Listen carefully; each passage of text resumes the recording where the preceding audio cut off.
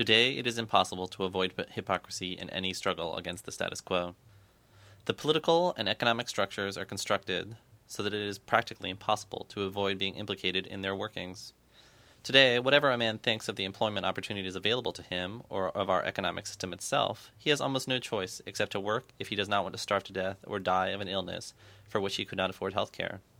If he does not believe in material property, he still has no choice but to buy all the food and clothing he needs, and to buy or rent living space, that is, if he is not ready to live at odds with the legal system. For there is no free land left that has not been claimed by someone, almost no food or other resources anywhere that are not someone's property. If a woman wants to distribute material criticizing the capitalist system of production and consumption, she still has no way to produce and distribute this material without paying to produce it, and selling it to consumers, or at least selling advertising, which encourages people to be consumers, to finance production. If a woman does not want to finance the brutal torture and slaughter of animals in the name of capitalism, she can stop eating meat and dairy products, stop purchasing health products which were tested on animals, and stop wearing leather and fur.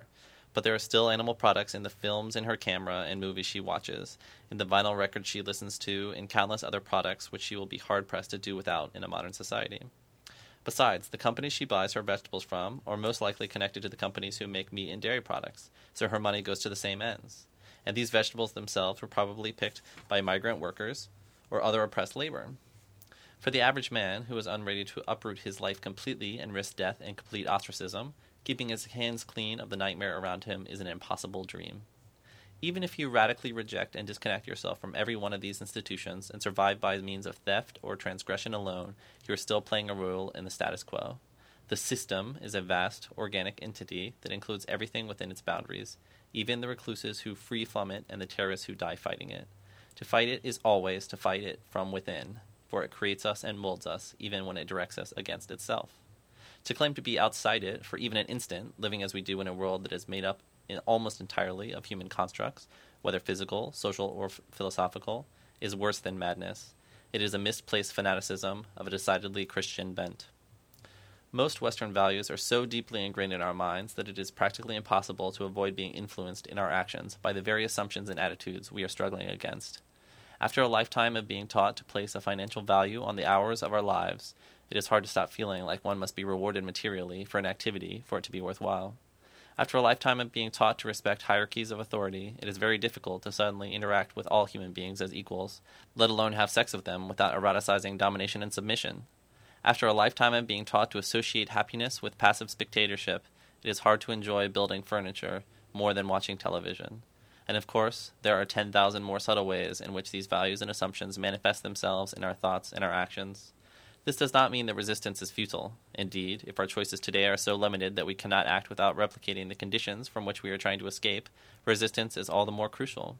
This does mean that innocence is a myth, a counter-revolutionary concept which we must leave behind us with the rest of post-Christian thinking. The traditional Christian demand upon human beings is that they be innocent, that they keep their hands clean of any sin. At the same time, sin is so difficult for any Christian to avoid, as counter-revolutionary activity is today for us, that this demand leads to feelings of guilt, failure, and ultimately despair when he realizes that it is impossible for him to be innocent and pure. In fact, by forbidding sin, Christian doctrine makes it all the more tempting and intriguing for the believer. For whether the mind does or not, the human heart recognizes no authority and will always seek out that which is forbidden. We must not make the same mistakes as the Christians. The demand that radicals be free from hypocrisy, free from any implication in the system, has the same effects as the Christian demand that people be free from sin. It creates frustration and despair in those who would seek change, and at the same time makes hypocrisy all the more tempting.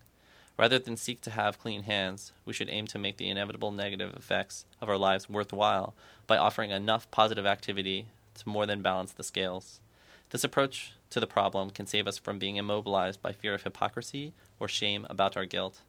Besides, demands that we avoid hypocrisy deny the complexity of the human soul.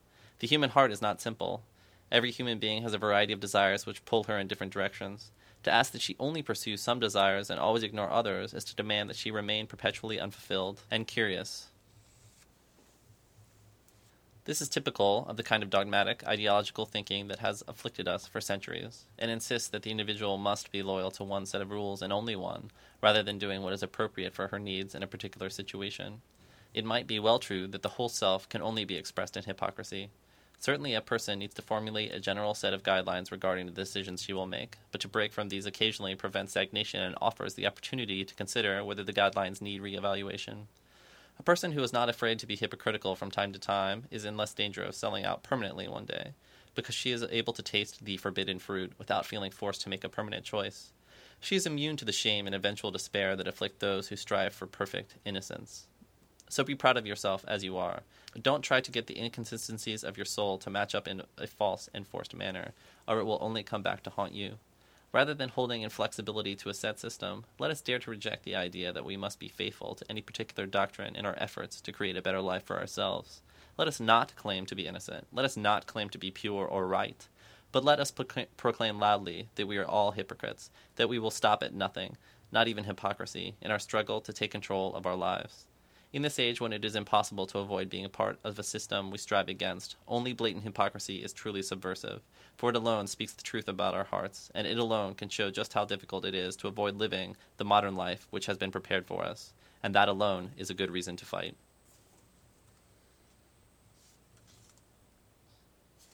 Exhibit A, CrimethInc itself. The CrimethInc Collective is a perfect example of the difficulties a subversive organization will encounter in seeking to avoid hypocrisy, and of the liberating possibilities that embracing hypocrisy can create. Our tabloid Harbinger exists to criticize such modern phenomenon as advertising, which is fundamentally an effort on the part of modern businesses to persuade people to purchase their products whether or not this is in their best interest. And yet CrimethInc must sell advertising in the pages of Harbinger in order to finance its publication, at least when the proceeds from stolen cars are not enough. Harbinger exists to warn against those who would sell ideologies that prescribe certain kinds of thinking and acting, whether or not these manners of thinking and acting are in the best interest of human beings. And yet, in order to compete with these forces, CrimethInc too must sell an ideology of sorts, an ideology of thinking for yourself, but an ideology all the same. Certainly we may claim that our products, our ideologies, really are in the best interest of human beings, but isn't that what every corporation and political party claims? In this case, and 1,000 others, it is impossible for us in CrimethInc to pursue the goals we seek without simultaneously betraying those goals. Just as we strive to fight against the system, we replicate it. Selling revolutionary ideas is still selling ideas, and as long as buying and selling are taking place, nothing truly revolutionary is happening. Indeed, the fact that revolutionary ideas are being used to perpetuate the status quo means that whatever resistance there might be is neutralized and assimilated from the start. On the other hand, activity is better than inactivity, and perhaps the efforts that we make here will still be able to have positive effects.